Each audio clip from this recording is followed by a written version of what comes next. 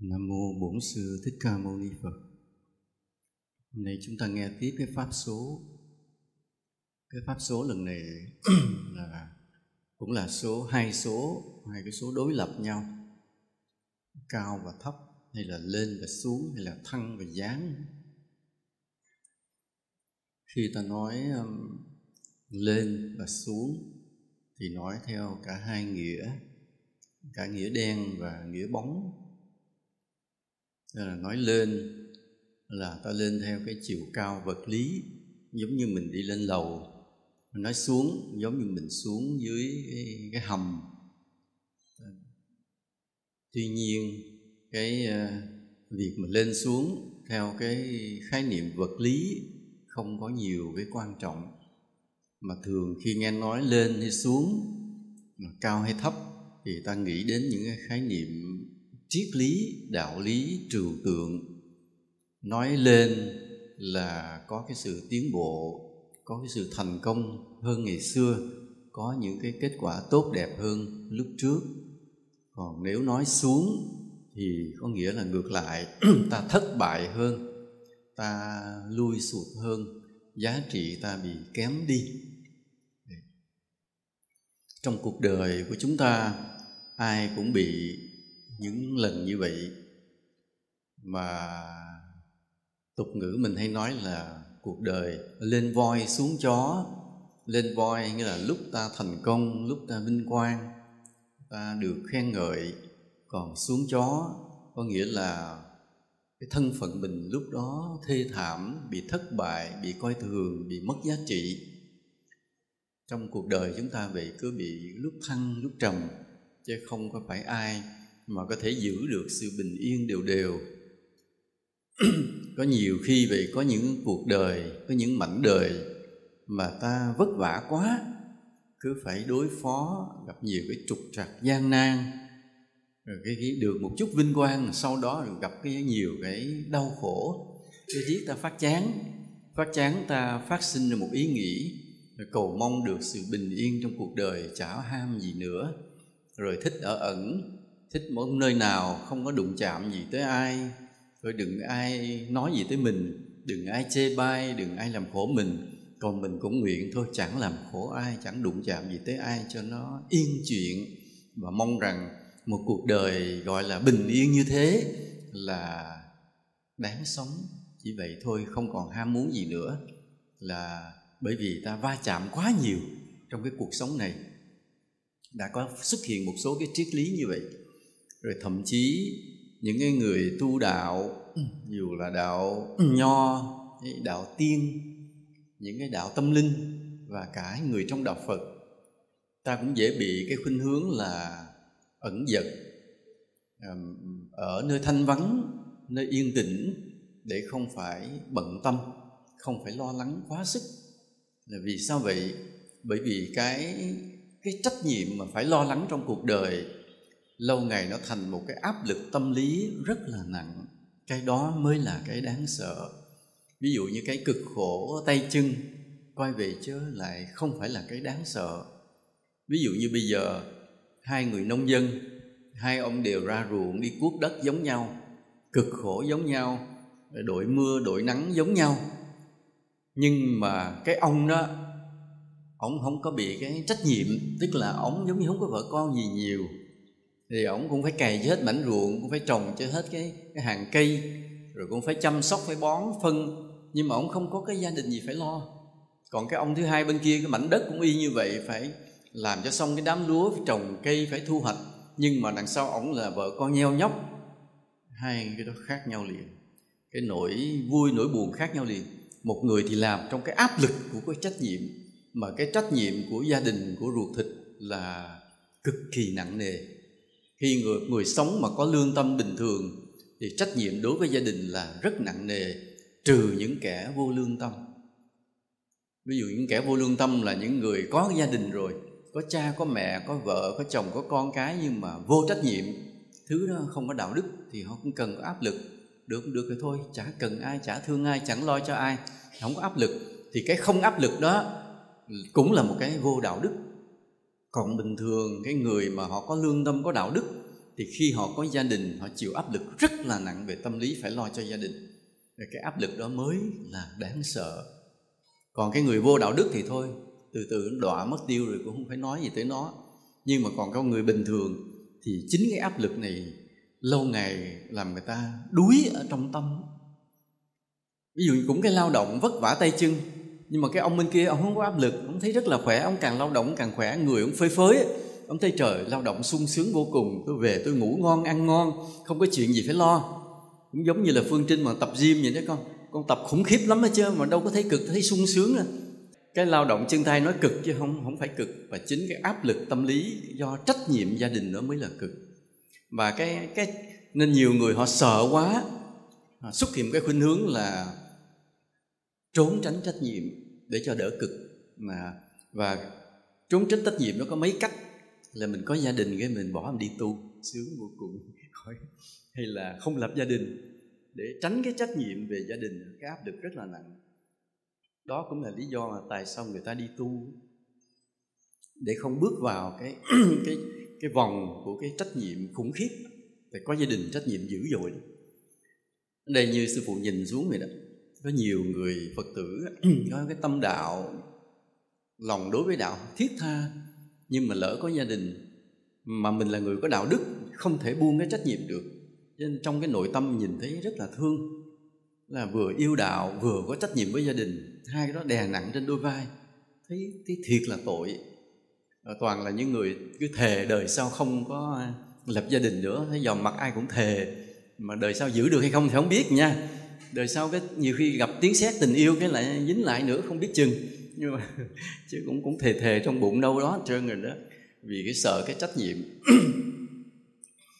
Ở đây là cái áp lực do cái tâm lý chịu trách nhiệm rất là đáng sợ, làm cho người ta đôi khi phải trốn trách nhiệm, đôi khi xuất hiện cái khuynh hướng là tránh né trách nhiệm, đi ở ẩn. Thì thấy một cái người ẩn tu cao quý hay là thứ trốn trách nhiệm, thì nó lẫn cái hai cái. Cho nên ta đừng nghĩ người ẩn tu nào cũng là người tốt đâu, không có đâu. Coi chừng ông trốn trách nhiệm á. Còn cái người mà đã xong trách nhiệm, mà đang dồn sức để đi tìm cái tâm linh nơi vắng vẻ, cái đó khác á. Cái đó là con người đó trở thành một bậc đạo sư, tại họ xong trách nhiệm mà. Trách nhiệm mà xong nên không còn bị sự ràng buộc. Họ đã lao động, đã lo toan, đã là hoàn thành trách nhiệm, không còn ai phải kêu réo đòi hỏi gì nữa, không còn bận tâm nữa và dồn sức cho tâm linh. Đó là những con người thật sự những ẩn sĩ cao quý. Còn cái người mà trốn trách nhiệm đi ẩn tu là không phải cao quý đâu, coi chừng. Thì bây giờ ví dụ như một người bước vào đạo, một người bước vào đạo tu hành, thì cái được đầu tiên của họ là họ không bị cái áp lực về trách nhiệm của gia đình. Đó là cái đầu tiên. Dùng chữ xuất gia là bỏ nhà nghĩa là không bị cái trách nhiệm đối với gia đình. Nhưng mà cái bỏ nhà không bị trách nhiệm với gia đình nó cũng hai loại là một loại bỏ ngang, trách nhiệm còn mà bỏ ngang. Còn một loại thứ hai là đã hoàn thành trách nhiệm nên không bị trách nhiệm là gây áp lực mình nữa. Hai loại như vậy. Nhưng mà thôi, bây giờ ta nói tới cái người mà họ hoàn thành trách nhiệm. Họ hoàn thành trách nhiệm, gia đình họ đi vào, họ xuất gia, thì như vậy là hết trách nhiệm. Đúng không ạ? Chỉ lo tu thôi hả? Đúng không? Không. Nhận trách nhiệm khác. Và trách nhiệm sau này nó mới nặng hơn nữa. Trách nhiệm đối với Phật Pháp, đối với chúng sinh. Mà trách nhiệm đối với Phật Pháp với chúng sinh đó, nó không cụ thể, nó không là một sự ràng buộc nặng nề như là huyết thống gia đình. Có cũng được mà không có cũng được, chả ai bắt bớ gì mình. Bây giờ ví dụ mình là cha là mẹ, đẻ đứa con ra mà mình không lo là dư luận lên án, luân lý lên án, lương tâm mình lên án, và thậm chí luật pháp cũng lên án.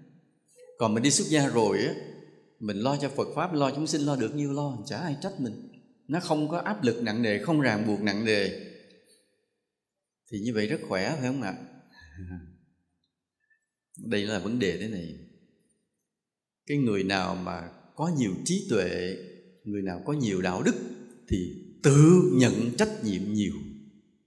Còn người không trí tuệ, không đạo đức thì không nhận trách nhiệm gì nhiều đối với Phật Pháp, đối với chúng sinh. Nên đây là một cái trách nhiệm mở. Nó không giống như gia đình. Gia đình là một trách nhiệm đóng, ràng buộc, không thay đổi gì được, bắt buộc phải nhận. Không nhận là chết là bị phê bình, bị đủ thứ. Còn đi tu rồi có trách nhiệm với Phật Pháp, với chúng sinh, nhưng mà đó là một trách nhiệm mở. Tùy đạo đức và trí tuệ của anh thì trách nhiệm đó anh sẽ gánh tới đâu. Ví dụ mình thấy cái người đó tu chả làm gì, thấy cứ phây phây bình thường nhàn nhã qua ngày, chỉ bởi vì cái trách nhiệm ổng, cái trí tuệ ổng và đạo đức ổng chỉ chừng ấy mà thôi, chả ai bắt buộc. Còn cái người mà có trí tuệ, có đạo đức thì họ tự nhận cái trách nhiệm họ với Phật Pháp, với chúng sinh. Mà nếu cái trí tuệ và đạo đức họ lớn thì cái trách nhiệm họ nhận càng lúc làm sao? Càng rất lớn tới mênh mông, vượt khỏi cái phạm vi gọi là cả gia đình, cộng đồng, quốc gia, quê hương, xứ sở và tới cả nhân loại luôn nếu cần. Nếu trí tuệ và đạo đức họ đủ thì cái trách nhiệm trong tim họ là cả cái thế giới này. Nên đây là một cái trách nhiệm mở và không ràng buộc. Nhưng mà cái giá trị cao quý của cái người tu sĩ là nằm ở chỗ cái trách nhiệm nhận được tới đâu. Và nếu mà đã là trách nhiệm thì nó cũng tạo thành cái gì? Cái áp lực tâm lý y như là của gia đình. Nếu mình nhận trách nhiệm nhiều thì áp lực tâm lý nhiều. Nhưng cái người mà họ có đạo đức, có trí tuệ, có lý tưởng cao vời, họ có cái trách nhiệm lớn đối với cái thế giới á, họ cũng bị cái áp lực tâm lý chứ không phải là không. Nhưng mà vì trí tuệ và đạo đức họ lớn quá nên họ không bị cái áp lực như là người bình thường. Còn ví dụ như bây giờ trong gia đình ta bị cái áp lực bởi cái trách nhiệm. Cái áp lực nó nặng nề và nhiều khi phước ta không đủ. Ta cày sâu cuốc bẩm, làm việc rất vất vả mà lo cho gia đình không nổi, thì cái áp lực nó khủng khiếp lắm. Mà nhiều khi khóc luôn, ngồi một chỗ khóc. Con nó bệnh không có tiền lo, con đi học không có tiền đóng, rồi nhà tới lúc phải trả tiền, đủ thứ chuyện mà không đủ phước để kiếm tiền. Áp lực nó kinh khủng mà nhiều khi phải ngồi khóc. Mà ai bước vào thì quẹt nước mắt ra để cho người nhà đừng thấy mình đang khổ. Áp lực nó không thiếu điều. Có những người họ nhảy cầu tự tử luôn là vì cái áp lực. Nó làm cho người ta trầm cảm, xuất hiện bệnh trầm cảm rồi tự tử luôn vì thiếu phước. Còn khi ta đi xuất gia, ta tự nhận trách nhiệm với Phật Pháp, với chúng sinh. Nhưng mà lớn hay nhỏ là tùy cái trí tuệ đạo đức của mình, chẳng ai bắt cả. Thì ở đây cái giá trị của phàm và thánh là ở chỗ này. Cái bậc mà họ có cái thánh chất cao, trí tuệ đạo đức cao thì họ nhận lấy trách nhiệm, tự họ lo toan mọi việc cho Phật Pháp, cho chúng sinh. Mà cái tầm vóc nó lớn dần, không ai bắt buộc. Và cái áp lực tâm lý cũng nặng dần. Nhưng lòng họ không thấy mệt, không thấy áp lực, không thấy khổ, không phải khóc thầm. Tại vì sao? Vì trách nhiệm đó là trách nhiệm mở, trách nhiệm tự nguyện, chứ không phải bị bắt buộc như kiểu gia đình. Cái khác nhau chỗ này. Nên ta tinh tế, ta nhận ra chỗ này ta sẽ thấy. Nên người tu vậy cực gì cực mà vẫn mỉm cười. Trước bao nhiêu sóng gió nguy nan thì cũng cười. Tại vì họ cái lý tưởng đó họ nhận vào trong lòng họ, không ai áp đặt họ cả. Còn gia đình là bị áp đặt á. Còn trong Phật Pháp chúng sinh không ai áp đặt. Nên trách nhiệm nặng là bởi vì cái người đó, cái phẩm chất họ cao quý. Vậy thôi. Và cái chỗ mà cái trách nhiệm họ lớn, cái giá trị họ đi lên. Và cái trách nhiệm họ thấp thì giá trị họ đi xuống. Ngang cái chỗ này người ta mới hiểu cái khái niệm đi lên đi xuống là chính cái chỗ cái tinh thần trách nhiệm này. Mà cái người tạo được phước là cái người đi lên, người không tạo được phước là người đi xuống. Cái người mà không tạo được phước, cái giá trị mình mất dần trong cuộc sống này. Cái giá trị mình mất dần trong cuộc sống này nghĩa là gì? Không ai ngó tới mặt mình nữa. Mình xuất hiện trước mặt mọi người mà người ta không thấy. Mình thấy người ta đứng đó, mình đứng trước mặt người ta cho người ta nhìn, người ta cũng không thấy mình nữa, người ta quay qua người ta nhìn chỗ khác. Vì mình không còn giá trị ở cuộc đời này, do phước mình hết rồi.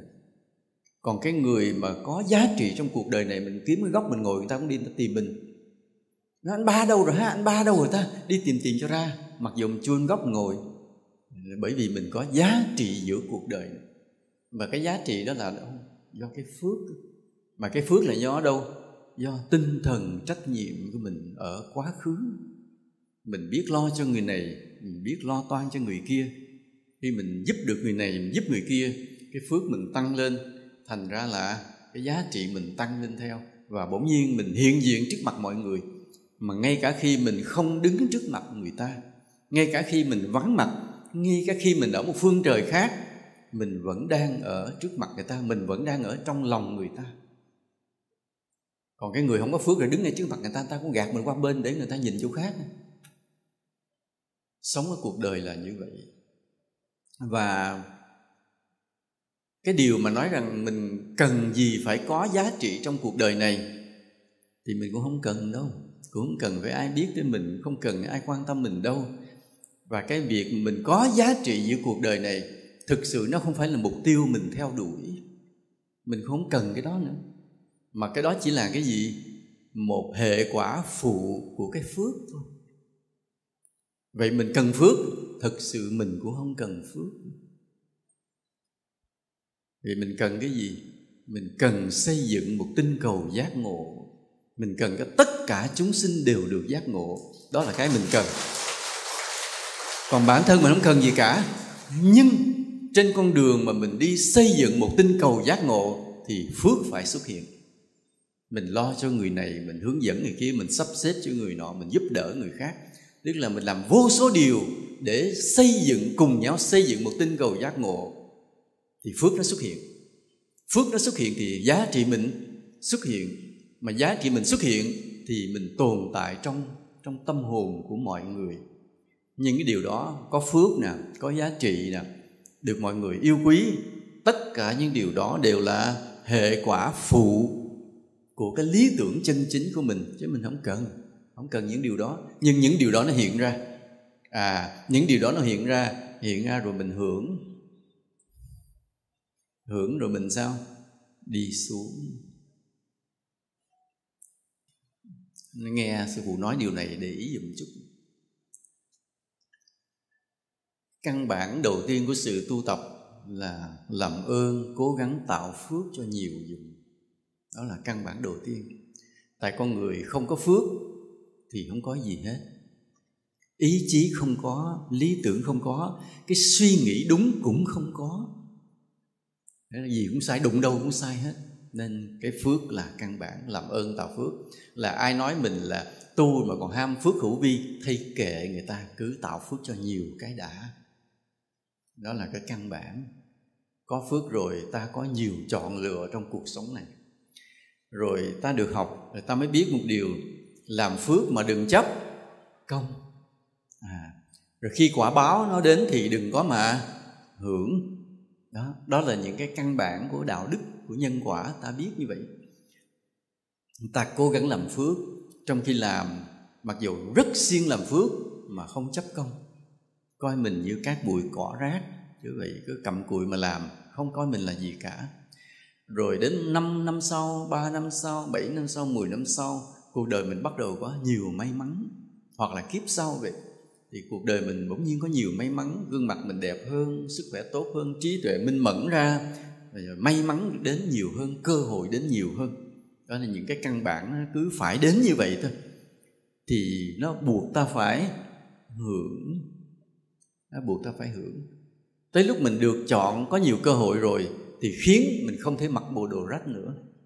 Tại vì trước đây mình bố thí quần áo nhiều quá, mình muốn cho người ta mặc lành, mặc lặng, thì bây giờ mình không thể mặc áo rách được nữa. Khi đưa tay chọn áo thì chụp cái áo lành lên, áo đẹp lên mà mặc.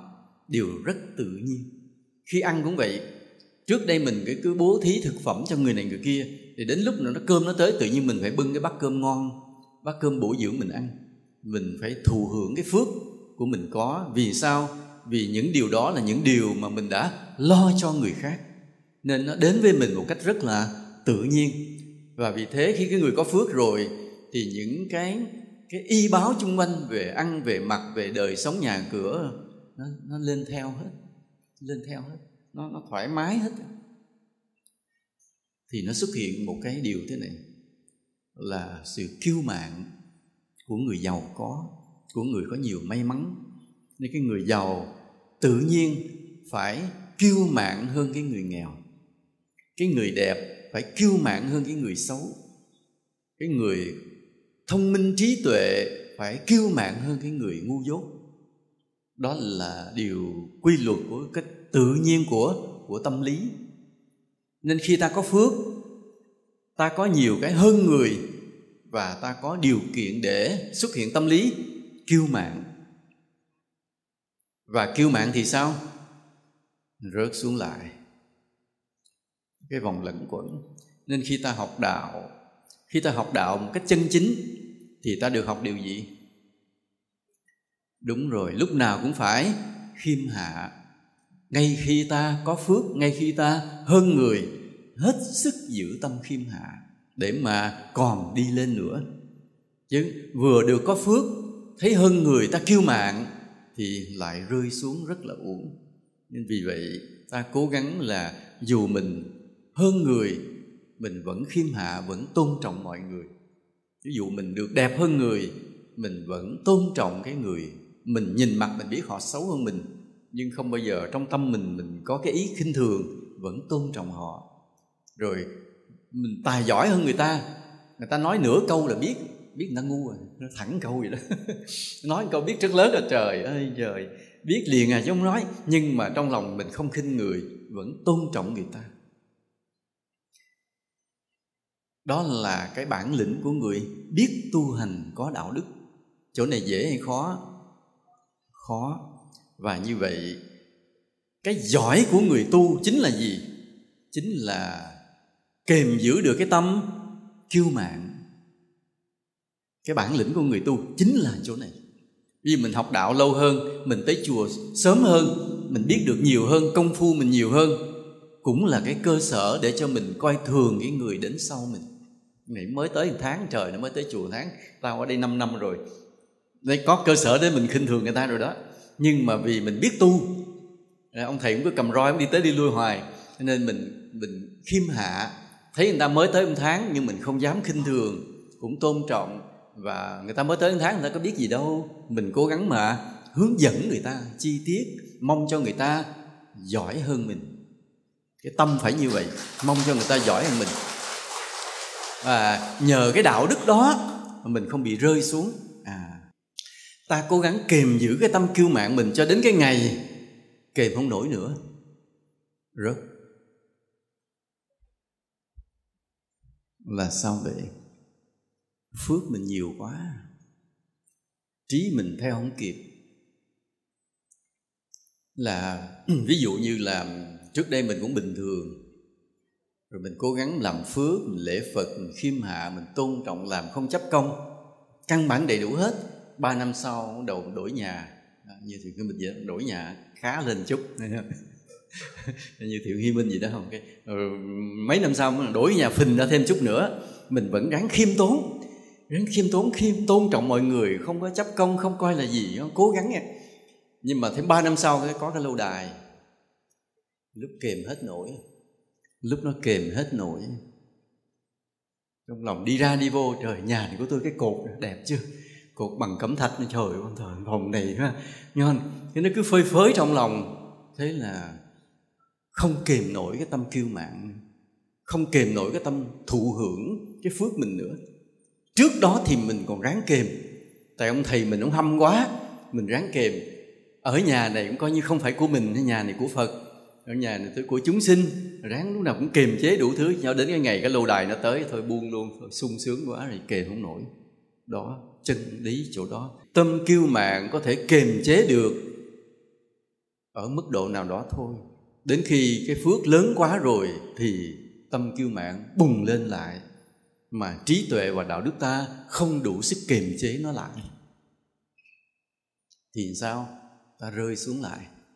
Nên có những người vậy mới nghĩa là họ khá giả được 5 năm, bắt đầu từ năm thứ 6, thứ 7 ta thấy họ rớt. Là vì có người họ khá giả tới 30 năm, qua 30 năm tới già rồi bắt đầu ta mới thấy họ rớt. Có người khá giả giàu tới 2 đời con sau, tới đời con đời cháu vẫn còn giàu, qua đời đó rồi bắt đầu rớt. Là vì kềm không nổi những cái tâm kiêu mạn. Cả những triều đại vua chúa cũng vậy. Những đời oanh liệt rồi 5-7 đời sau bắt đầu rơi rụng, vì không kềm nổi cái tâm kiêu mạn của mình. Khó như vậy. Trong đạo Phật tu hành cũng vậy. Cái điều này thì sư phụ định nói trong cái tứ niệm xứ 6 cuối năm giao thừa sẽ nói. Đây sư phụ nói hơi một chút xíu, nói sơ sơ thôi, chứ đợi tới tứ niệm xứ 6 sẽ nói kỹ hơn vậy. Có cái ông thì ông cũng là ngài cũng là ngộ đạo, ngài tu với ông thầy của mình, thì coi như là thầy trò tương đắc, thiền ngữ nói chuyện nhau là hiểu hết, cảnh giới trong tâm là họ biết nhau hết. Cái hôm thầy ông vô mới nói, ông thiền sư mới nói, có một số thiền khách vừa mới tới chùa là hỏi gì đáp cũng được hết, kêu hòa ngữ cũng hòa ngữ, kêu mà bày tỏ gì cũng bày tỏ hết, chỉ có cái là chưa có hiện tiền. Chưa có hiện tiền tức là cảnh giới ngộ đạo chưa hiện ra. Ông thầy cũng nói cái động đi. Thì có ông thầy đệ tử, tức là ông thiền sư đó, đệ tử cũng làm thiền sư, ngạc nhiên, nó kỳ ta. Nếu mà thiền ngữ mà hỏi cái đáp được liền thì phải là người đã ngộ đạo chứ. Mà tại sao lại ông thầy mình nói người chưa ngộ đạo? Ông cứ ngồi băn khoăn suốt cả mấy ngày, bỗng nhiên ông bừng ngộ một cái. Thì trong cái ngữ lục ghi lại thế này: bao nhiêu của báu bỏ hết, chạy lại trình kiến giải với thầy mình. Bao nhiêu của báu bỏ hết. Tức là ngay cả cái người ngộ đạo cũng vậy, họ tu hành cho đến cái mức độ họ đạt được những cảnh giới thanh tịnh, vi diệu tuyệt vời trong nội tâm của mình, trong tâm linh của mình. Và những cái đó nó cũng giống như cái gì? Giống như ngoài đời là sự giàu sang, sung sướng, quyền lực, giống như vậy. Và những cái đó cũng đều làm cho người ta kiêu mạn, ngầm cho đến cái ngày mà ngộ được cái tối hậu cứu, cái câu nói cuối cùng rốt sau mới buông được hết của báu xuống. Thôi cái này Sư nói nhá nhá thôi, không nói, đợi cuối năm rồi nói tứ niệm xứ 6 cho nghe. Giờ ráng tu tứ niệm xứ 5 thôi. Vì từ đó mới vững mà đi. Từ đó nghĩa là không còn một loại phước nào làm mình kiêu mạn được nữa. Còn mà chưa đạt được cái cảnh giới đó thì phước vẫn làm cho mình kiêu mạn. Vấn đề là chỗ này. Nên thường cái phước thế gian ta không có bền là vì chỗ này. Là vì phước thế gian càng ngày nó càng chất chồng, nó lên tới cõi trời mà. Người ta đủ lên tới cõi trời thì đến lúc nào đó rồi phải rơi xuống vì kiêu mạn. Còn cái phước tâm linh cũng vậy. Nhưng phước tâm linh nó có cái may mắn cho ta là nó sẽ tới một cái giai đoạn ngộ đạo mà ta chặt đứt được cái kiêu mạn vĩnh viễn. Hay như vậy.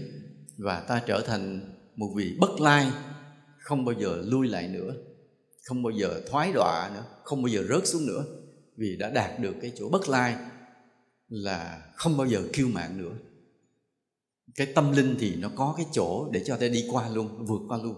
Còn cái phước thế gian dù cho lớn tới cõi trời, ta đến lúc nào đó cái phước lớn quá rồi, cái trí của ta không kềm nổi cái tâm kiêu mạn. Kiêu mạn nó phải xuất hiện và ta rơi xuống. Đây là chỗ này. Nên cái chìa khóa của cái việc lên hay xuống là do cái gì? Tâm kiêu mạn hay khiêm hạ. Gốc của mọi vấn đề nằm ở ngay chỗ đó. Chứ còn trong cái cuộc đời này vậy, ta cứ bị thăng trầm, khi lên voi, khi xuống chó. Là ông bà mình nói như vậy, than thở như vậy đó, cứ đổi qua đổi lại vậy. Ở đây cũng cho ta một cái bài học thế này. Ta hiểu rằng cái chìa khóa của việc đi lên hay đi xuống là do tâm kiêu mạn hay khiêm hạ. Và bây giờ mình chưa chứng được tới cái mức độ như một vị thiền sư hay một vị A-la-hàm là chặt đứt được cái tâm kiêu mạn. Các vị họ chứng được đó, họ chặt đứt luôn. Nhưng mà ta chưa chứng tới thì ta dùng cái gì? Kiềm chế. Ta kiềm chế. Lễ Phật, xin Phật gia hộ để ta đủ sức mà kiềm chế tâm kiêu mạn. Tới ngày nào hay ngày đó. Chứ không dám bảo đảm rằng ta đã triệt được tâm kiêu mạn hoàn toàn. Nhớ giùm sư phụ điều đó nha. Ta chưa đủ khả năng để triệt tâm kiêu mạn đàn hoàn toàn. Và ngày nào về còn sống trên cuộc đời này, cứ thành tâm lễ Phật mỗi ngày. Và cái chìa khóa nằm đó, xin Phật gia hộ cho con kiềm chế được tâm kiêu mạn. Vì mình biết rằng cái gì? Cái tâm kiêu mạn nó lớn hơn cái khả năng kiềm giữ của mình. Tự sức cá nhân mỗi người không kiềm chế nổi, đến lúc nào đó nó cũng xì ra, nó cũng bộc lộ ra, rồi ta lại mất phước mà rơi xuống. Thôi thì ráng kềm, mà sức mình kềm không nổi đâu. Cái kiêu mạn nó mạnh hơn cái trí tuệ và đạo đức của mình. Phải nhờ Phật mà thôi. Nhớ như vậy. Nhờ Phật. Mà nếu ta không may, ta kềm đến lúc nào đó ta cứ giàu sang vinh quang lên từ từ. Vì mình cứ làm phước mà, vừa làm phước mà vừa kiềm chế cái kiêu mạn, nên cái phước nó cứ tăng hoài, nó không có tụt xuống. Còn ví dụ mình vừa có phước cái mình kiêu mạn thì rớt xuống liền. Nhưng mà do mình biết kiềm chế cái kiêu mạn, cho nên cái phước nó cứ tăng hoài, chết rồi nó lên luôn cõi trời luôn. Là do mình biết kiềm chế. Nó kiềm chế. Nhưng mà tuy nhiên là đến lúc nào đó nó cái phước đó quá sức. Bởi vì phước là mình làm một nó hưởng muôn ngàn, nên mình không chịu nổi. Đa phần ví dụ một cái hạt xoài mình trồng có một cái hạt nó bị lớn nha, mình gieo vào đất gì đó, mấy năm sau nó lên cây xoài ra chùm, mà không phải một năm hết mùa này tới mùa kia ra chùm, càng về sau càng nhiều trái, mình chịu không nổi. Lúc đó mình gieo một hưởng muôn ngàn. Thì cái phước ta làm cũng vậy. Ta cứ làm một ít, tới khi quả báo nó tới ta ngợp, chịu không nổi, ta ngợp. Và chính cái ngợp vì cái phước ta hưởng, cái ta bị kiêu mạn. Nên thường là tất cả chúng sinh đều không kềm nổi cái tâm kiêu mạn khi ta hưởng phước. Tất cả chúng ta đều bị như vậy. Nhưng mà kềm được ngày nào thì hay ngày đó vậy thôi. Chỉ có người nào khôn thì xin vui lòng ráng mà tu tập thiền định. Đến khóa thiền từ tân dự cho đều. Chứ đừng canh tới ngày giảng thì tới ngày thiền thì trốn, để sợ đau chân. Nhưng đừng lo, rồi sẽ có cái ngày như thế này. Sẽ có ngày ta dự khóa thiền, rồi đúng bao nhiêu phút á, cái mấy thầy cô mình mới gõ chuông để xả thiền. Beng. Thực ra 3 cái tiếng chuông lúc xả thiền là tiếng chuông hạnh phúc. Nghe 3 cái tiếng chuông đó, nghĩa là cái người mà không đi dự khóa thiền không bao giờ biết được cái hạnh phúc của cái tiếng chuông xả thiền là gì. Chỉ có cái người đi dự khóa thiền mới biết được cái hạnh phúc của nó. Nhưng khi bắt đầu mà ta tu đúng rồi, thì tới lúc mà nghe các thầy hay các cô gõ 3 tiếng chuông xả thiền beng rồi, đó là lúc đau khổ. Tại mình không muốn xả, thực sự là không muốn xả. Sẽ tới ngày đó, sẽ có cái ngày đó. Mà lúc đó mà muốn cho người xả thiền, mấy thầy cô phải đi năn nỉ cũng không được, cứ muốn ngồi. Lúc đó chỉ có một cách để giúp người ta xả thiền: đem ra một đĩa xoài với nước mắm đường để trước mặt rồi năn nỉ người ta xả, thì hy vọng người ta xả. Chứ còn nói người ta không xả nữa. Sẽ tới cái ngày đó. Thì khi mà ta biết tu thiền thì ta mới xoáy vào cái trí tuệ vô ngã, cho đến cái ngày mà ta chặt đứt được cái kiêu mạn. Thì tôi hết sợ, thì tôi phước gì đó phước, có vinh quang cỡ nào đó cỡ, cũng không còn kiêu mạn được nữa. Chứ còn bình thường cái kiêu mạn đều đánh ta ngang một cái chặng nào đó, ngang một cái chặng của cái phước nào đó, đánh ta rớt liền. Chỉ có khi nào ta tu tập thiền định cho đến ngày ngộ được cái chỗ tâm tâm khiêm hạ vô ngã đó, chặt đứt được kiêu mạn, thì thôi tha hồ, phước gì đó phước, chẳng rớt nữa, hết lo rồi. Chứ còn trước đó rất đáng lo.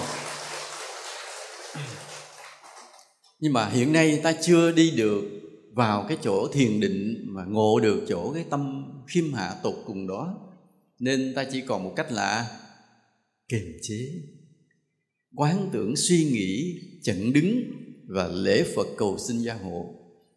Thì cầu vậy thôi, chứ cũng chận không nổi đâu, đến lúc nào đó cũng rớt à. Trừ khi ta chứng ngộ được trong thiền định, còn không ngày nào cũng phải rớt như vậy. Tuy nhiên nếu mình giữ được khiêm hạ thì cái lúc mình bắt đầu rơi xuống nó hơi lâu hơn người ta. Người ta vừa lên cái người ta rớt rồi, còn mình lên dài rất lâu mới rớt, vì mình cứ giữ được tâm khiêm hạ. Thì giữ được đến lúc nào đó thì thôi, hết giữ được nữa thì mới bắt đầu rớt. Đây là vấn đề như vậy, là với trí tuệ và đạo đức của chúng sinh, của chúng ta đó, ta không đủ kềm cái phước mình đến vô hạn. Nhớ như vậy, cái khả năng kềm giữ kiêu mạn của ta hữu hạn. Kiêu mạn thì vô cùng, mà khả năng kềm giữ ta thì hữu hạn. Nên chắc chắn đến lúc nào đó ta phải gãy. Nhớ dùm như vậy, đừng ai tự hào nha. Chắc chắn lúc nào đó mình phải gãy, trừ mình đi sâu trong thiền định cho tới chứng được cái chỗ mà khiêm hạ tột cùng. Giống như cái ngày mà thiền sư mà nói bao nhiêu của báu buông hết, thì đó thôi. Còn trước đó thì ta phải có lúc gãy. Vì ở đây thế này, ta trở lại bình thường chút, làm nó có 4 hạng người trong cuộc đời. Tức là hạng người mình ở vị trí thấp, giá trị thấp, nhưng bày tỏ như mình có giá trị cao. Đó là một hạng. Hạng thứ hai là hạng người có giá trị cao, ở vị trí cao, nhưng bày tỏ như mình ở vị trí thấp. Có những người ở vị trí thấp an phận và thể hiện mình là ở vị trí thấp. Còn có người ở vị trí cao và biết rõ thân phận mình nên cũng bày tỏ mình ở vị trí cao. Đó là 4 hạng người. Giờ ta phân tích ra cái nào hay cái nào dở nha. Cái người thứ nhất là người mà ở vị trí thấp nhưng bày tỏ mình ở vị trí cao. Đó là ai? Khoảng hơn 30 năm trước có một lần, lúc đó cái báo Công an nó mới có, chứ lúc có báo Công an thì có kể một câu chuyện mà thì đọc thì cứ tức cười hoài. Có cái đám cưới, thì hồi xưa đám cưới thì cũng đơn giản, không giống như nhà hàng mà phải vô mà đưa tên nữa đâu đâu. Thì thôi mọi người cứ mặc đồ đẹp đẹp rồi vô ngồi đó. Bên chú rể thì tưởng là khách cô dâu, bên của cô dâu thì tưởng khách chú rể.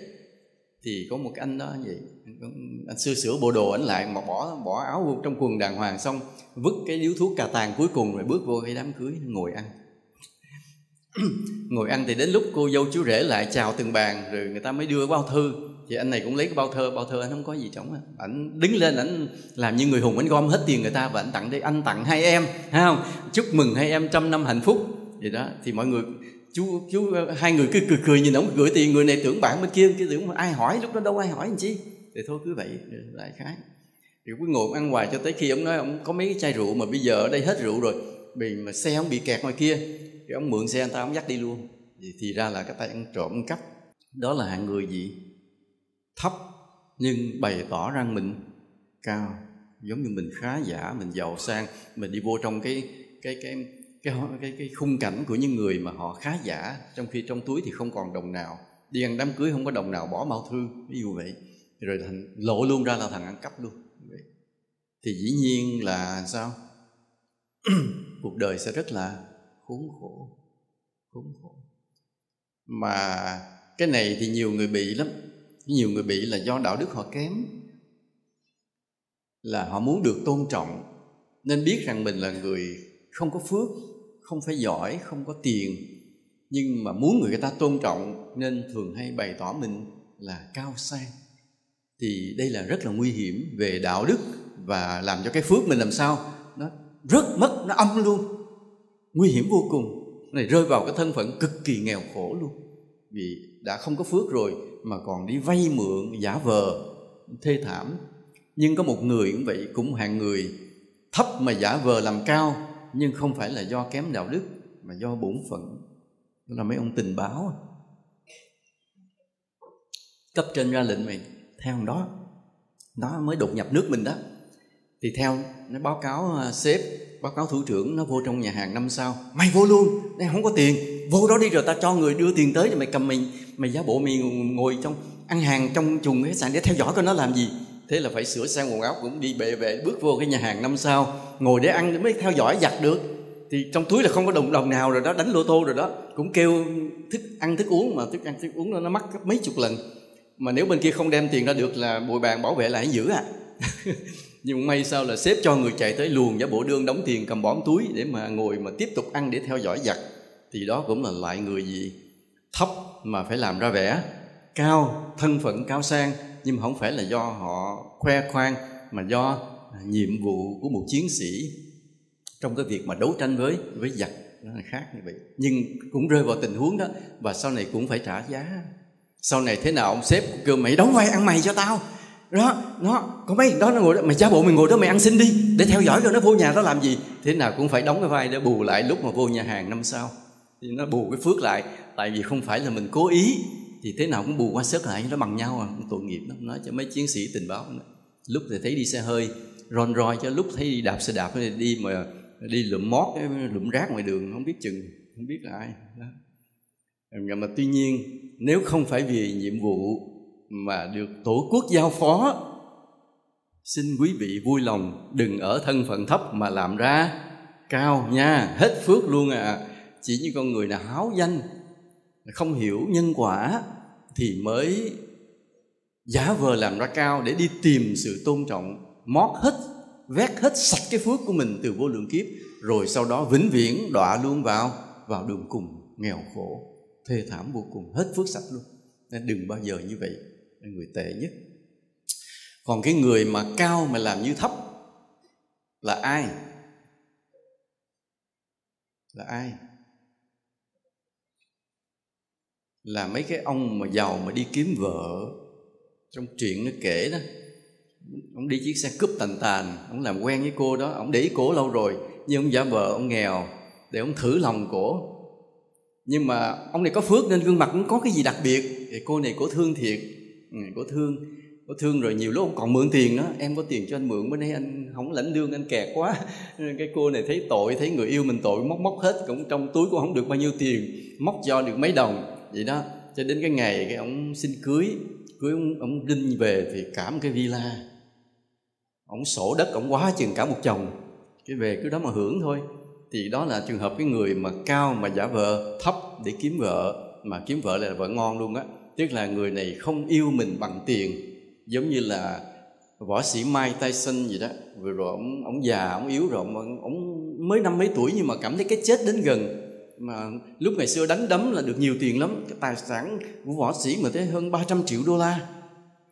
Rồi bây giờ là đang ở với người vợ thứ ba, bồ thì thôi vô số rồi.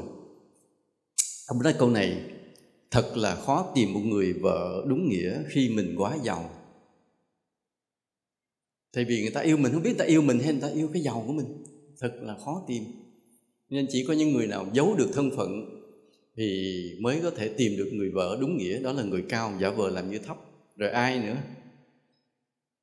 Là lúc mà nhà vua giả vờ thường dân để đi vi hành, xem dân tình sống như thế nào. Đó trong truyện á, chứ thường vua không ai cho đi vi hành kiểu đó, nguy hiểm.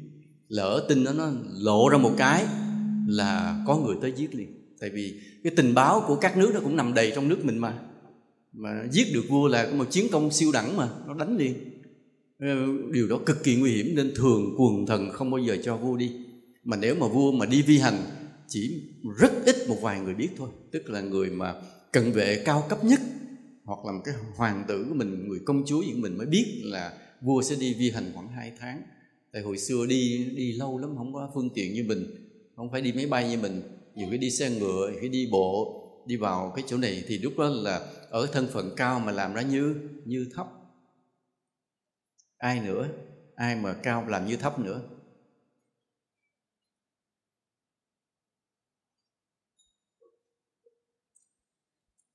Đó là những người Phật tử của chùa Từ Tân.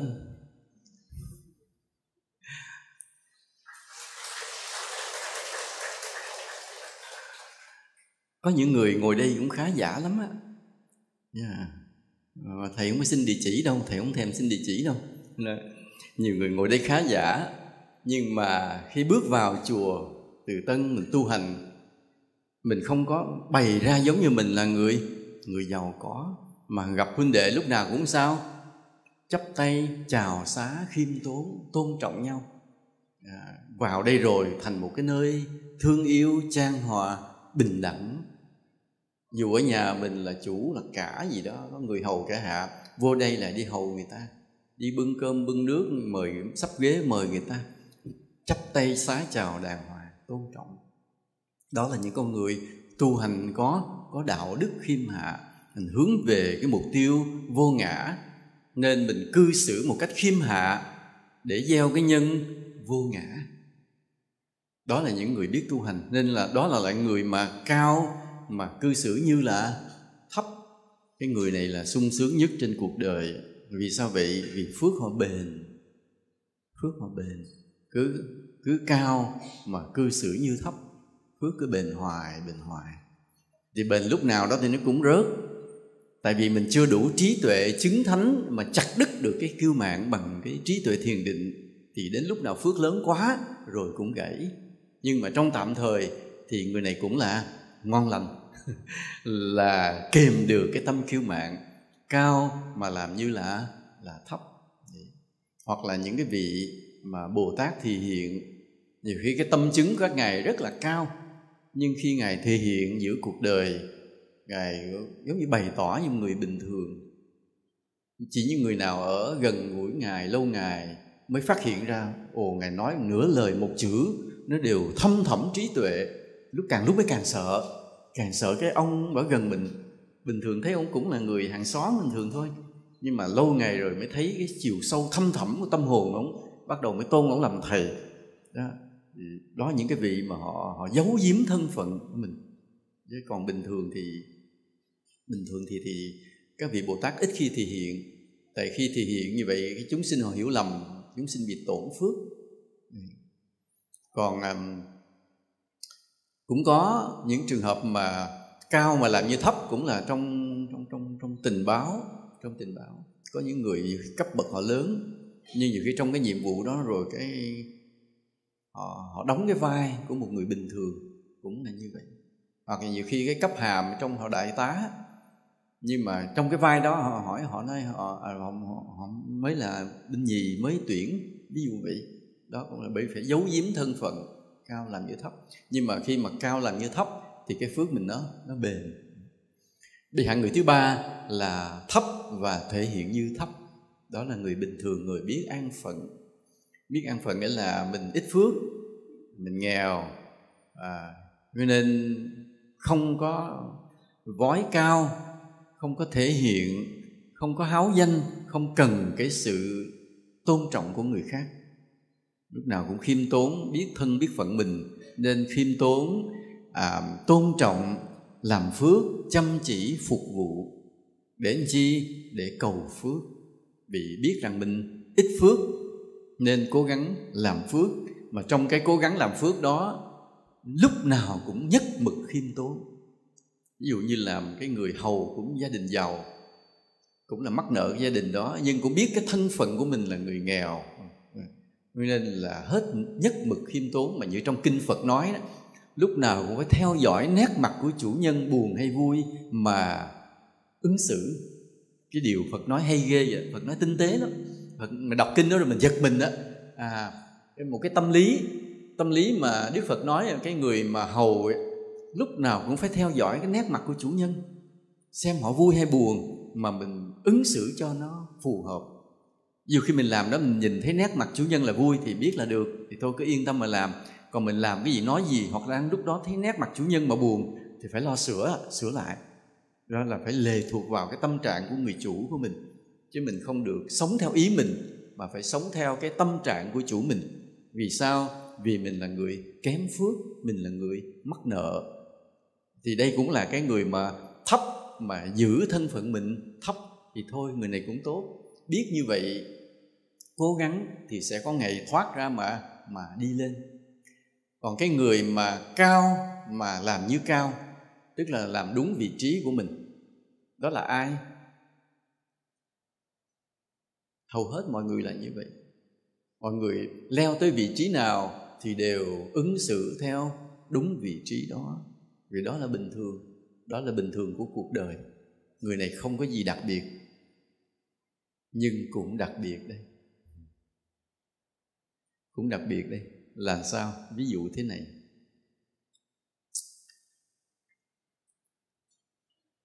Ví dụ như cái em đó mới đậu hoa hậu, thì bé cũng hiền lành, chả có gì. Nào giờ gặp ai nó cũng xưng con, xưng em, xưng cháu, rất là khiêm tốn. Rồi cái bạn bè xúi quá đi thi hoa hậu thì đậu rồi bước vào thân phận khác. Tại lúc đó trở thành gì? Người của công chúng rồi, ở một vị trí cao rồi.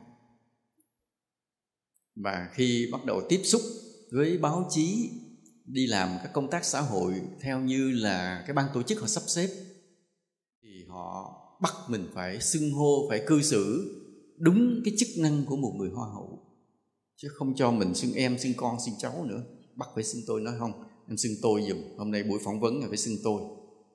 Thế là phải nói chuyện theo kiểu hơi trịch thượng của cái người mà là người của công chúng, người nổi danh, chứ không còn kiểu như ở nhà quê của mình mà xưng em, xưng cháu, xưng con mọi người được nữa. Hết rồi. Hết. Lúc đó là vì cái đòi hỏi của xã hội, cái quy cách của xã hội cần. Nghĩa là với thân phận này không được xưng như vậy nữa. Đó là cái người cao mà phải cư xử ở vị trí cao. Hoặc là một người thầy giáo vào trong lớp ấy, thì phải xưng là thầy, gọi học trò mình là em. Đó là vì cái xã hội đòi hỏi quy cách như vậy. Về nhà thì khác. Về nhà có thể khiêm tốn, hiền lành với bà con chòm xóm được hết, nhưng vô lớp phải cư xử đúng với vị trí của mình. Đó là bình thường, bắt buộc. Rồi cái người thầy tu cũng vậy.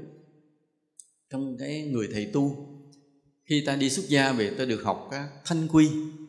Trong cái thanh quy đó có giới luật và có oai nghi.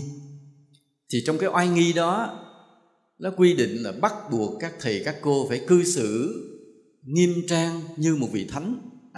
Dù chưa chứng thánh, nhưng thầy tu là phải như vậy. Phải làm đúng bổn phận oai nghi của mình, chứ không được làm khác.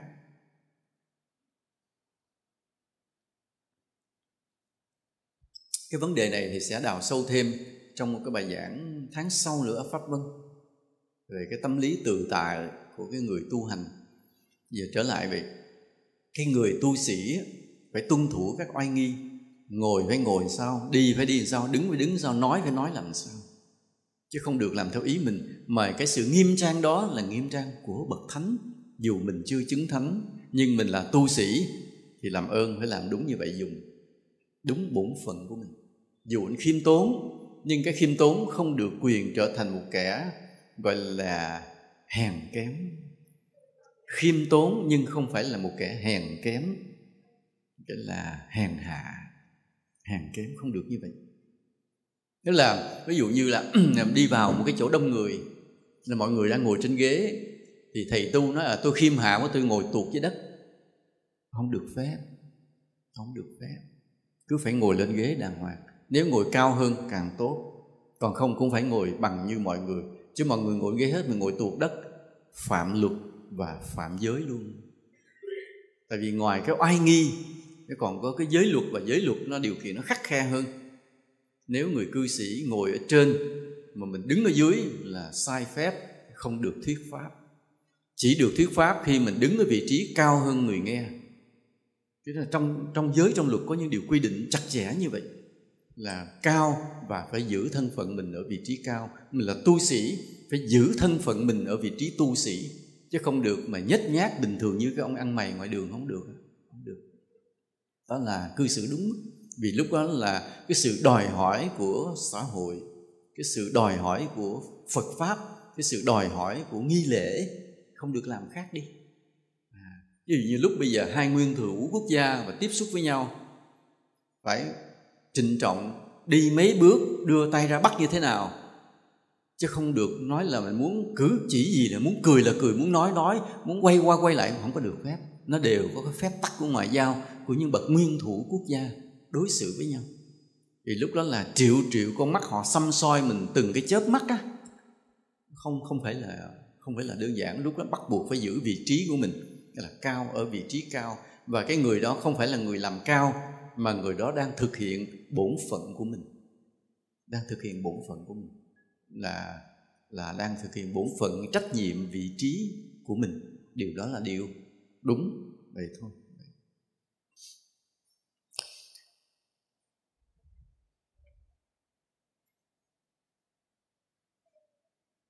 Ở đây ai thích hội họa?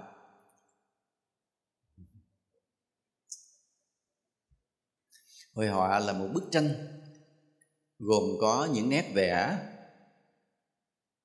phối hợp với nhau và những màu sắc phối hợp với nhau. Tạo hình xấu hay đẹp thì tùy họa sĩ, mình không biết. Nhưng mà để tạo thành một bức họa đẹp thì có cái sự phối hợp giữa các đường nét và các màu sắc. Đó là để tạo cái hình đẹp. Và một bức hình đẹp phải là một bức hình mà có sự phối hợp giữa những cái gam màu khác nhau, màu sáng với màu tối, màu đậm, màu nhạt, cái nét cong, nét thẳng, nét ngay, nét trên, nét dưới. Và như vậy nó tạo thành một bức tranh đẹp. Chứ còn nếu mà các nét vẽ chỉ ở trên đầu hết, ở dưới trống không có gì, bức tranh nó xấu. Giống như một bức tranh mà chỉ có một màu chói lọi đỏ, đó là không phải là bức tranh, đó là bức tranh xấu.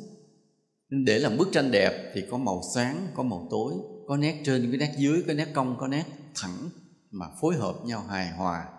Thì xã hội này cũng vậy, có người cao, có người thấp, ai cũng đòi cao hết, coi vậy coi xã hội sụp đổ à.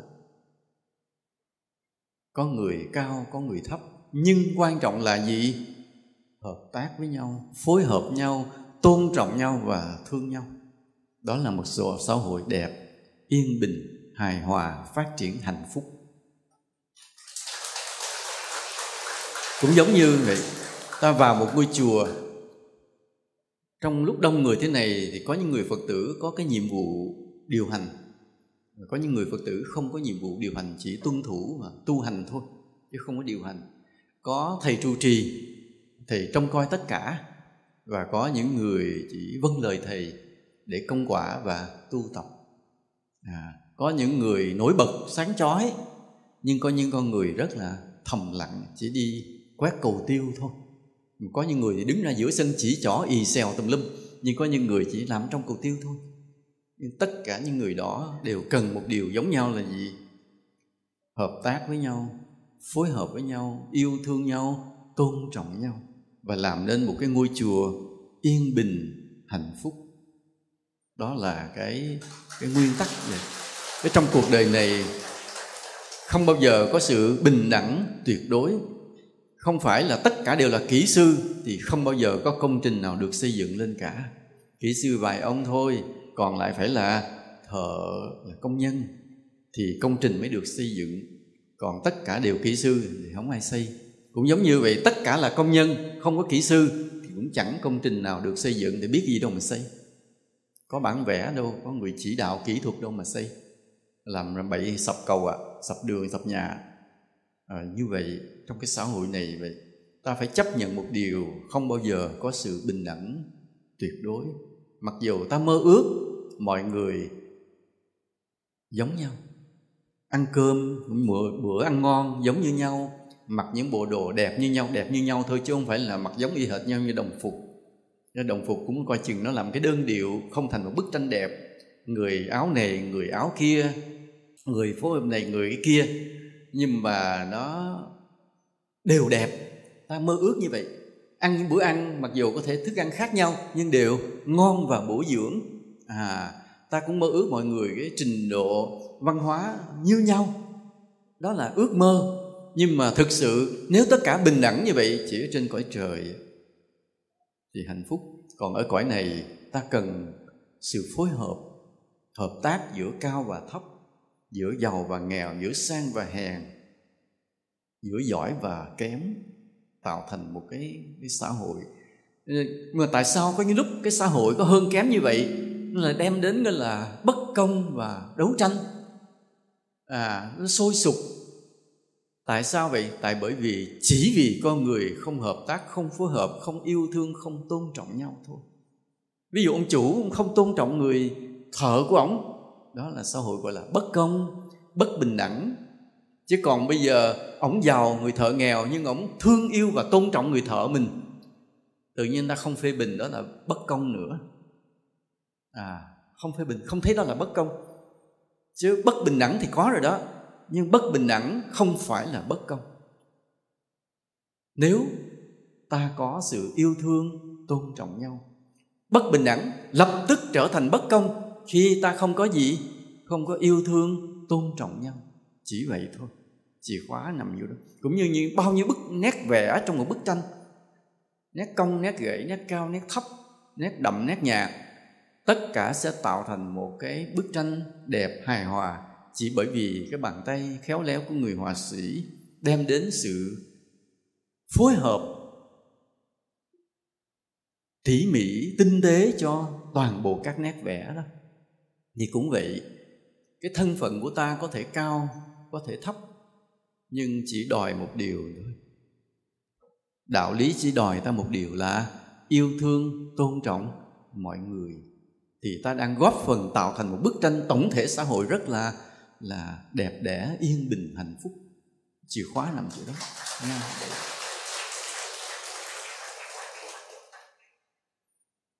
Cái thân phận ta có thể khác nhau,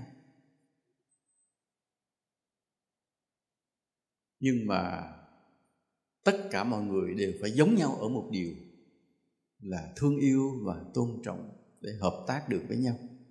Chứ còn thân phận thì chẳng ai giống ai cả. Cũng giống như một bản nhạc mà nếu từ đầu tới cuối chỉ có một nốt nhạc thì đó là loại gì? Đó là bản nhạc dành cho các phim kinh dị.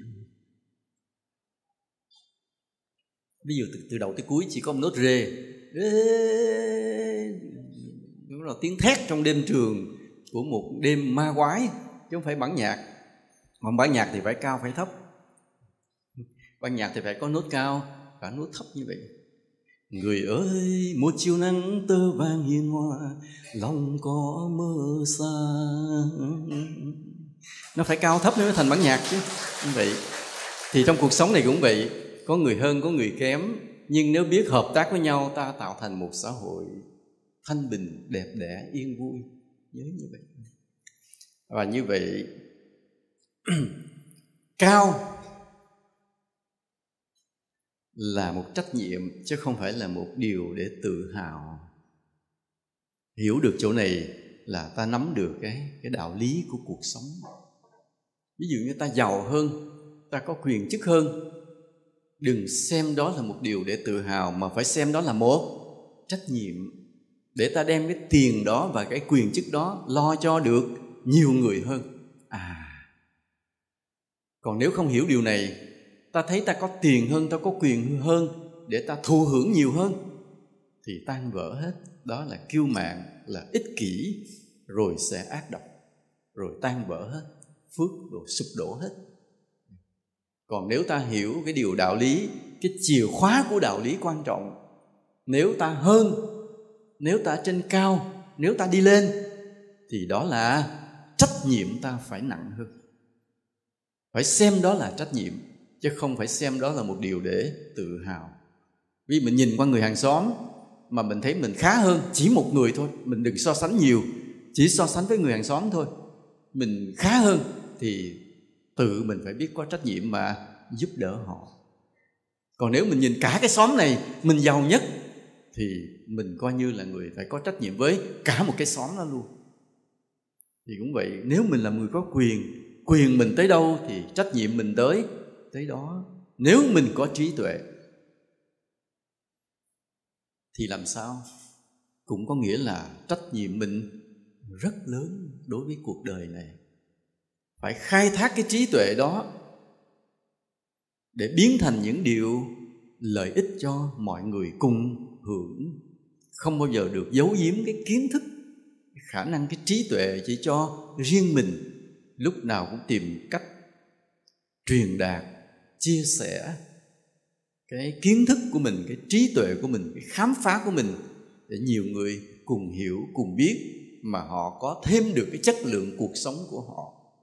Nhớ như vậy, cái gì ta hơn người thì đó là trách nhiệm của ta, chứ không phải cái ta hơn người để ta thấy mình tự hào và kiêu mạn. Chìa khóa nằm ở chỗ đó. Lần nữa là lúc trước ta kiềm chế cái kiêu mạn của mình bằng cái gì?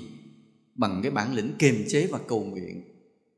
Còn bây giờ ta kiềm chế cái kiêu mạn của mình bằng cái gì? Hiểu rằng cái hơn của mình, cái cao của mình là trách nhiệm của mình với cuộc đời này, chứ không phải là điều để tự hào.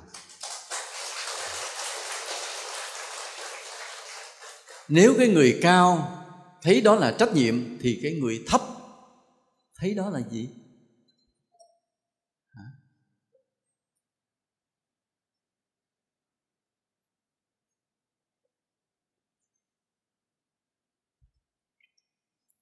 Khi mình giàu hơn, quyền hơn, thông minh, tài trí hơn, thì đó là trách nhiệm của mình để mình phục vụ mọi người. Thì bây giờ nếu mình là người thấp, nghèo khổ, kém cỏi, thì thấy đó là gì? Thấy đó là cơ hội để tu hành, giữ mình khiêm hạ. Vì biết rằng ngày hôm nay mình vừa ngu vừa nghèo, hai chữ NR đó, vừa ngu vừa nghèo, thì phải hiểu rằng đời xưa mình kiêu ngạo. Đời này vì cái chữ ngạo nên đời này mình ngu và nghèo. Thì bây giờ khi hiểu được điều đó thì phải thường nhớ ôm lấy niềm đau, phải ngay nơi cái ngu, cái nghèo đó mà diệt cái ngạo mạn đi, phải khiêm hạ tột cùng đi. Mình phải khiêm hạ hơn cả cái ngu, hơn cả cái nghèo của mình nữa.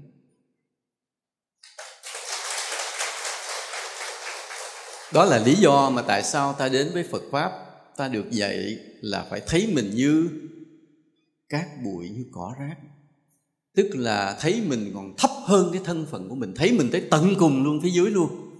Vậy chứ mà đó là cơ hội, đó là con đường bền vững để đi tới. Mình không thấy cái gì thấy luôn, mình là cát bụi, là cỏ rác, yên tâm. Thấp nhất rồi, nhưng mà chưa thấp nhất. Tại vì cái bài ở tháng trước, bài Tứ Niệm xứ Năm, cho mình biết một điều còn vui hơn nữa. Mình ở dưới địa ngục. Đúng, giỏi, nhớ bài đó. Thật ra tất cả chúng ta ngồi đây nhìn mặt mày coi đẹp đẽ vậy, coi vậy, chứ sau lưng của chúng ta, cái background chúng ta, cái past life chúng ta đều có cái phản phất của cái gì? Một số nghiệp địa ngục, chứ chưa phải là hết sạch đâu. Phải nhớ điều đó, phải đoán như vậy, phải áng chừng như vậy mà đặt cái vị trí của mình cho nó đúng nơi, đúng chỗ. Vì thế khi mà ta ngu, khi ta nghèo, khi ta ở vị trí rất thấp, thì xin vui lòng thấy đó là cơ hội để chiêm nghiệm về cái sự khiêm hạ tột cùng, mà hướng về vô ngã, và nguyện với lòng nếu sau này phước mình có tăng lên thì xin cho con nhớ những ngày tháng ngu nghèo này. Để con nhớ lúc nào cũng ở dưới cát bụi, cỏ rác, và nhớ thêm chữ NR nữa, ngục, địa ngục nha. Đó vậy. Vì cái ngạo làm cho ta ngu, nghèo và ngục. Nhớ như vậy, mấy chữ NR đó nhớ dùm.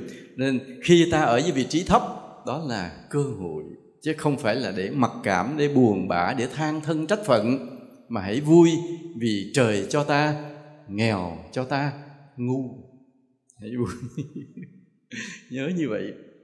Còn mà khi lỡ mình bị cao thì thấy đó là trách nhiệm. Đúng như vậy. Lỡ mình có cái gì ưu điểm thì phải lấy cái ưu điểm đó là trách nhiệm đối với cuộc đời.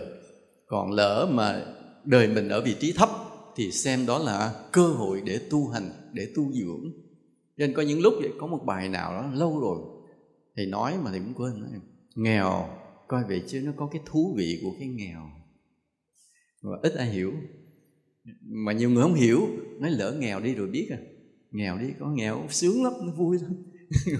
Nghèo mà sướng cái gì, muốn gì cũng không có, mua gì cũng không được, muốn ăn gì cũng không có mà ăn. Nhưng mà trong cái nghèo, cái khổ, cái thiếu thốn đó, vậy chứ nó có một cái điều thú vị nếu chúng ta biết tìm ra.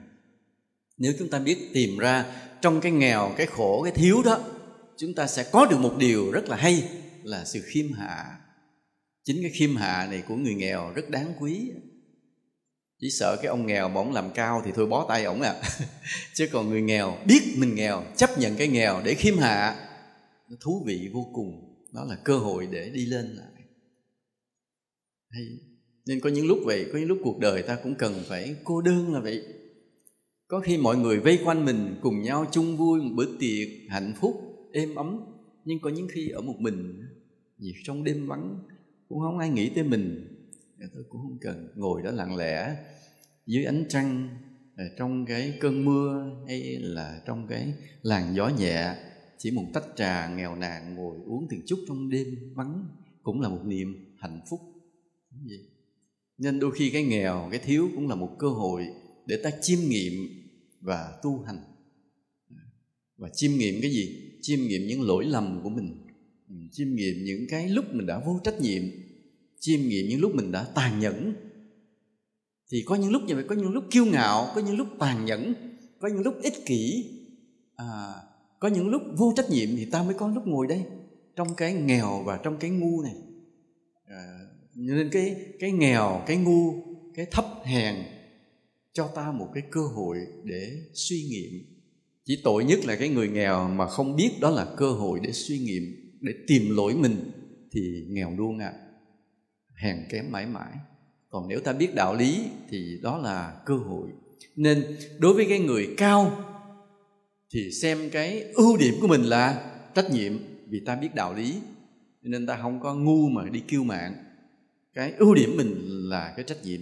Thì người nghèo cũng vậy, cái thấp hèn của mình chính là cơ hội để tu tập. Hai vậy nhé.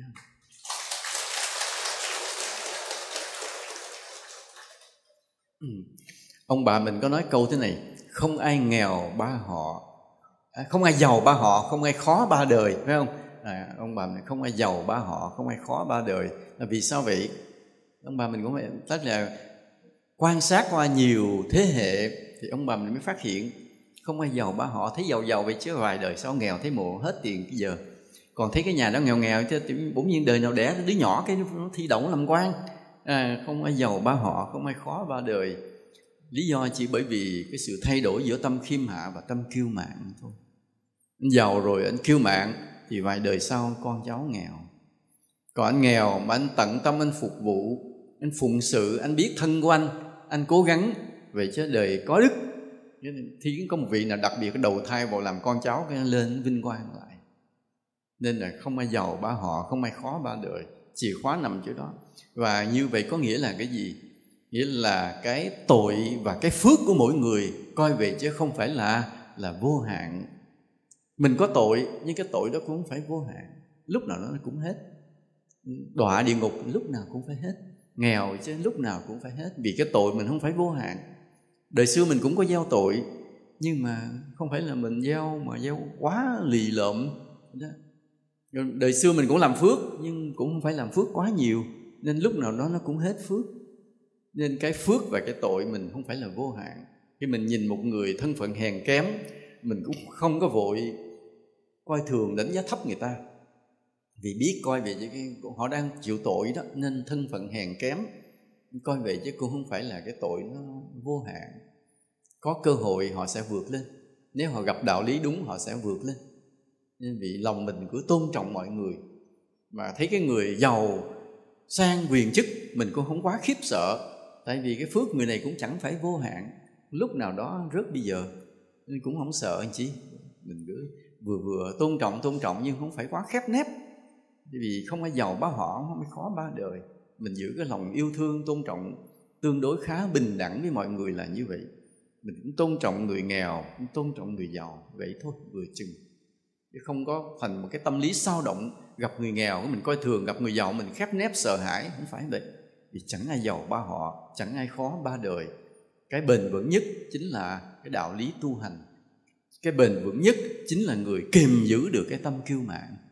Cái bền vững nhất chính là những người mà tận tụy phụng sự cho cuộc đời, cho chúng sinh. Đó mới là những điều bền vững.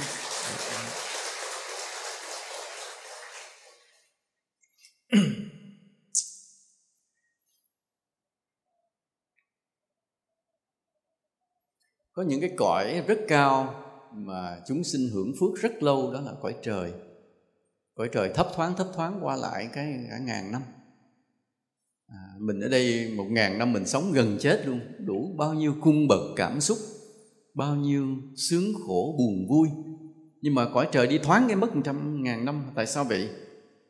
Bởi vì nơi cái cảm giác của sự sung sướng, thời gian nó qua nhanh.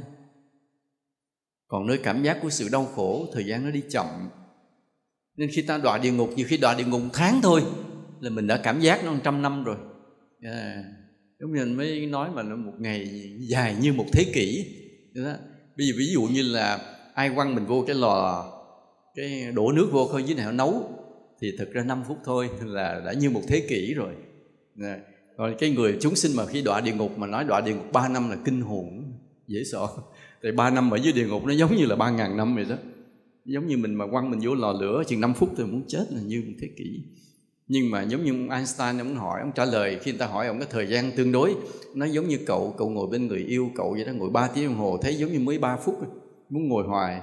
Nhưng một lúc ông bố ông kêu về rồi không về, ông đập cho ông trận. Thì phải cái hạnh phúc nó làm cho ta thấy thời gian ngắn, và đau khổ làm cho ta thấy thời gian nó dài ra. Nên cõi trời và địa ngục nó khác nhau về thời gian là chính là vì cái tương đối của hạnh phúc và đau khổ. Thì nhưng mà đau khổ của địa ngục rồi, tới lúc hết tội rồi cũng phải lên. Mà sung sướng như cõi trời rồi, tới lúc hết phước rồi cũng phải xuống. Trừ cõi sắc cứu cánh của bậc A-na-hàm là cõi Bất Lai. Các vị lên đó rồi không có xuống nữa. Là vì sao vậy? Bởi vì nơi cõi đó các ngài đoạn diệt được cái tâm kiêu mạn rồi thôi, không xuống nữa. Còn ngoài ra tất cả các cõi trời vì cứ phản phất cái tâm kiêu mạn nên có lúc phải xuống. Nhiều khi ở cả 1.000.000 năm rồi vẫn phải xuống.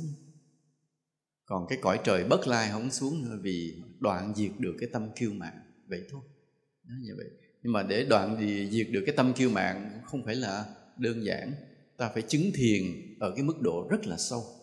Còn bình thường không ai đủ trí tuệ để diệt trừ được cái tâm kiêu mạn. Nhớ dùm thầy như vậy. Cả cái thế giới 8 tỷ người này không phải là có nhiều người đủ khả năng diệt trừ được cái tâm kiêu mạn. Đó phải làm trí tuệ chứng ngộ rất cao siêu. Ngay cả những người mình nghe nói về thiền rất cao siêu, coi vậy chứ vẫn chưa đủ để đoạn diệt được cái tâm kiêu mạn, mình vẫn còn phải đi xuống như vậy. Nên khi trong công phu thiền cũng vậy. Trong công phu thiền, cái điều này là thầy tới tứ niệm xứ 6 thì mới nói, nhưng hôm nay là bởi vì nó liên quan nên phải nói một chút xíu. Khi ta bắt đầu tu thiền thì tâm ta là một khối loạn động. Rồi khi ta tu thiền đúng phương pháp thì ta có một chút tiến bộ. Đúng phương pháp nha, sai phương pháp thì càng tu càng hư càng điên à. Thiền khó như là 4 môn cộng lại: toán học, sinh lý học, vật lý học, hóa học. Thiền khó như vậy. 4 môn kia mỗi môn khó một cách riêng, nhưng thiền là cộng lại của 4 cái khó đó. Nên đừng ai nghĩ thiền là đơn giản. Cứ nghe nói thiền bắt chân lên ngồi là thiền, không có đâu. Sai hết rồi đó, sai nhiều lắm đó, không dễ đâu. Thiền là cộng lại của 4 cái khó: toán học, sinh lý học, y lý học, vật lý học, hóa học. Mà còn thêm cái khó của gì? Của cái tâm linh, của đạo đức. Nên thiền là sự tổng hợp của mọi thứ khó trên cuộc đời này. Nên ta đừng nghĩ thiền là dễ, đừng nghĩ.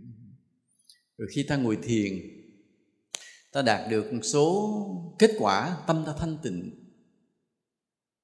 Thì khi mà tâm ta thanh tịnh rồi, bắt đầu nó mới xuất hiện nhiều cái cảm giác, nhiều cái trạng thái rất thù thắng, rất tuyệt vời, rất an lạc, nhiều thứ lắm. Mà chính những cái đó là mấy cái nó hại cho ta, nó làm cho ta kiêu mạn, nó làm cho ta thụ hưởng. Giống như một người làm phước vất vả cho tới khi giàu. Nghe cái chữ giàu, nhưng ta phải hiểu cái chữ giàu nó gồm nhiều thứ tuyệt vời. Ăn cơm ngon hơn, mặc đồ đẹp hơn, đi xe xịn hơn, nhà cửa đồ khang trang hơn. Cái chữ giàu thôi nhưng mà nó ra nhiều thứ chung quanh nó. Và tất cả những cái thứ chung quanh đó làm cho ta kiêu mạn và thụ hưởng. Thiền cũng vậy. Khi tâm ta thanh tịnh, nghe cái chữ thanh tịnh, nhưng sự thật nó hiện ra rất nhiều cảnh giới. Tâm ta rộng, ta sáng, ta lanh hơn, tuyệt vời, hạnh phúc, đủ thứ hỷ lạc cái tùm lum trong đó. Và những cái cảnh giới đó làm cho ta kiêu mạn và thụ hưởng, rất đáng sợ. Thì cái người tu thiền cũng vậy, giống như người biết đạo, dù giàu nhưng mà đừng kiêu mạn, đừng thụ hưởng. Lúc nào cũng dùng cái giàu của mình để có trách nhiệm với mọi người. Thì cũng vậy, cái người mà khi có thiền mà được tâm thanh tịnh, nó hiện ra đủ thứ trạng thái để cho mình kiêu mạn hưởng thụ, thì vui lòng đừng thụ hưởng và đừng kiêu mạn. Phải tiếp tục làm sao lấy cái thanh tịnh đó mà đi tìm chính mình. Bởi vì cái chính mình, cái hang ổ đó là cái con đường để đi đến vô ngã, tìm được chính mình. Và nếu mà buông bỏ hết mọi cái trạng thái để về với chính mình để làm chi? Để đi tìm tới vô ngã nữa. Chứ cái chính mình cũng chưa phải là xong việc. Cái này thầy sẽ nói rõ trong cái tứ niệm xứ 6, lúc sẽ nói rõ hơn một chút. Nên cái thiền vậy, nhiều người nhiều khi được gọi là thiền sư, chứ coi vậy cũng chưa yên đâu. Chưa chắc là họ đã nắm hết được con đường. Họ có một trạng thái nào đặc biệt đó, đôi khi họ cũng dạy được thiền đó, nhưng chưa chắc họ đã nắm hết tột cùng một cái đường đi. Và cũng có thể họ đang phản phất cái kiêu mạn, rất là đáng sợ. Vì thiền cũng giống như là một loại giàu có, giống như một loại phước của sự quyền chức và giàu sang của thế gian. Nếu mà so sánh nó cũng giống như vậy, nhưng mà điều nó ở trong tâm thôi, cũng cho ta nhiều cái thụ hưởng nguy hiểm. Phải rất có trí tuệ, rất có bản lĩnh, rất có đạo đức, ta mới kềm được cái kiêu mạn trong thiền định. Và cái này cũng vậy, cũng giống như là cái phước của thế gian, ta phải lễ Phật, xin Phật để ta kềm được cái kiêu mạn trong thiền định. Chứ nếu không, cái thanh tịnh của thiền định vẫn giết ta như thường, vẫn làm cho ta thoái đọa như thường, rất đáng sợ. Thì có những người vậy, có những người khi được thiền rồi cái xuất hiện cái tự tin. Cái tự tin rồi cái đâm ra mình kiêu mạn. Và cái kiêu mạn có khi không còn lòng tôn kính Phật. Đây mới là điều đáng sợ. Cũng giống như những người vậy, có những người giàu quá, cái giàu muốn gì được nấy, rồi cái tự tin quá rồi kiêu mạn rồi nhiều khi coi thường cả, ví dụ cả những bậc lãnh đạo của nước mình luôn. Cái người lãnh đạo họ không giàu lắm, trừ mấy ông tham nhũng thôi.